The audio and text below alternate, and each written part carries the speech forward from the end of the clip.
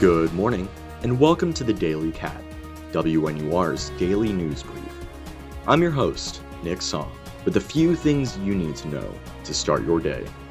It's 9 a.m. on Thursday, January 21st. Members of the Chicago Teachers Union could vote today to take collective action against the Chicago public school system.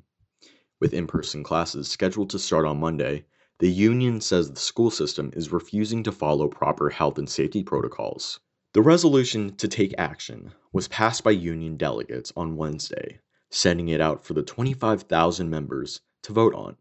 If passed, educators would continue teaching remotely until an agreement is found.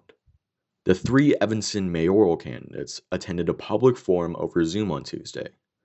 Lori Kennan, Daniel Bliss, and Sebastian Knowles were each individually asked questions by Evanston residents. Topics from the forum included Evanston's response to climate change, the city's need for affordable housing, and possible reforms to the Evanston Police Department. The primary election is set for next month, on February 23rd. And President Joe Biden and Vice President Kamala Harris hit the ground running following their inauguration. Biden signed more than a dozen executive actions that reversed key policies passed by the Trump administration. Some of the actions include imposing a mask mandate on federal property, as well as instituting a plan for the U.S. to re-enter the Paris Climate Accords. That's all for today's Daily Cat. For WNUR News, I'm Nick Song. See you tomorrow.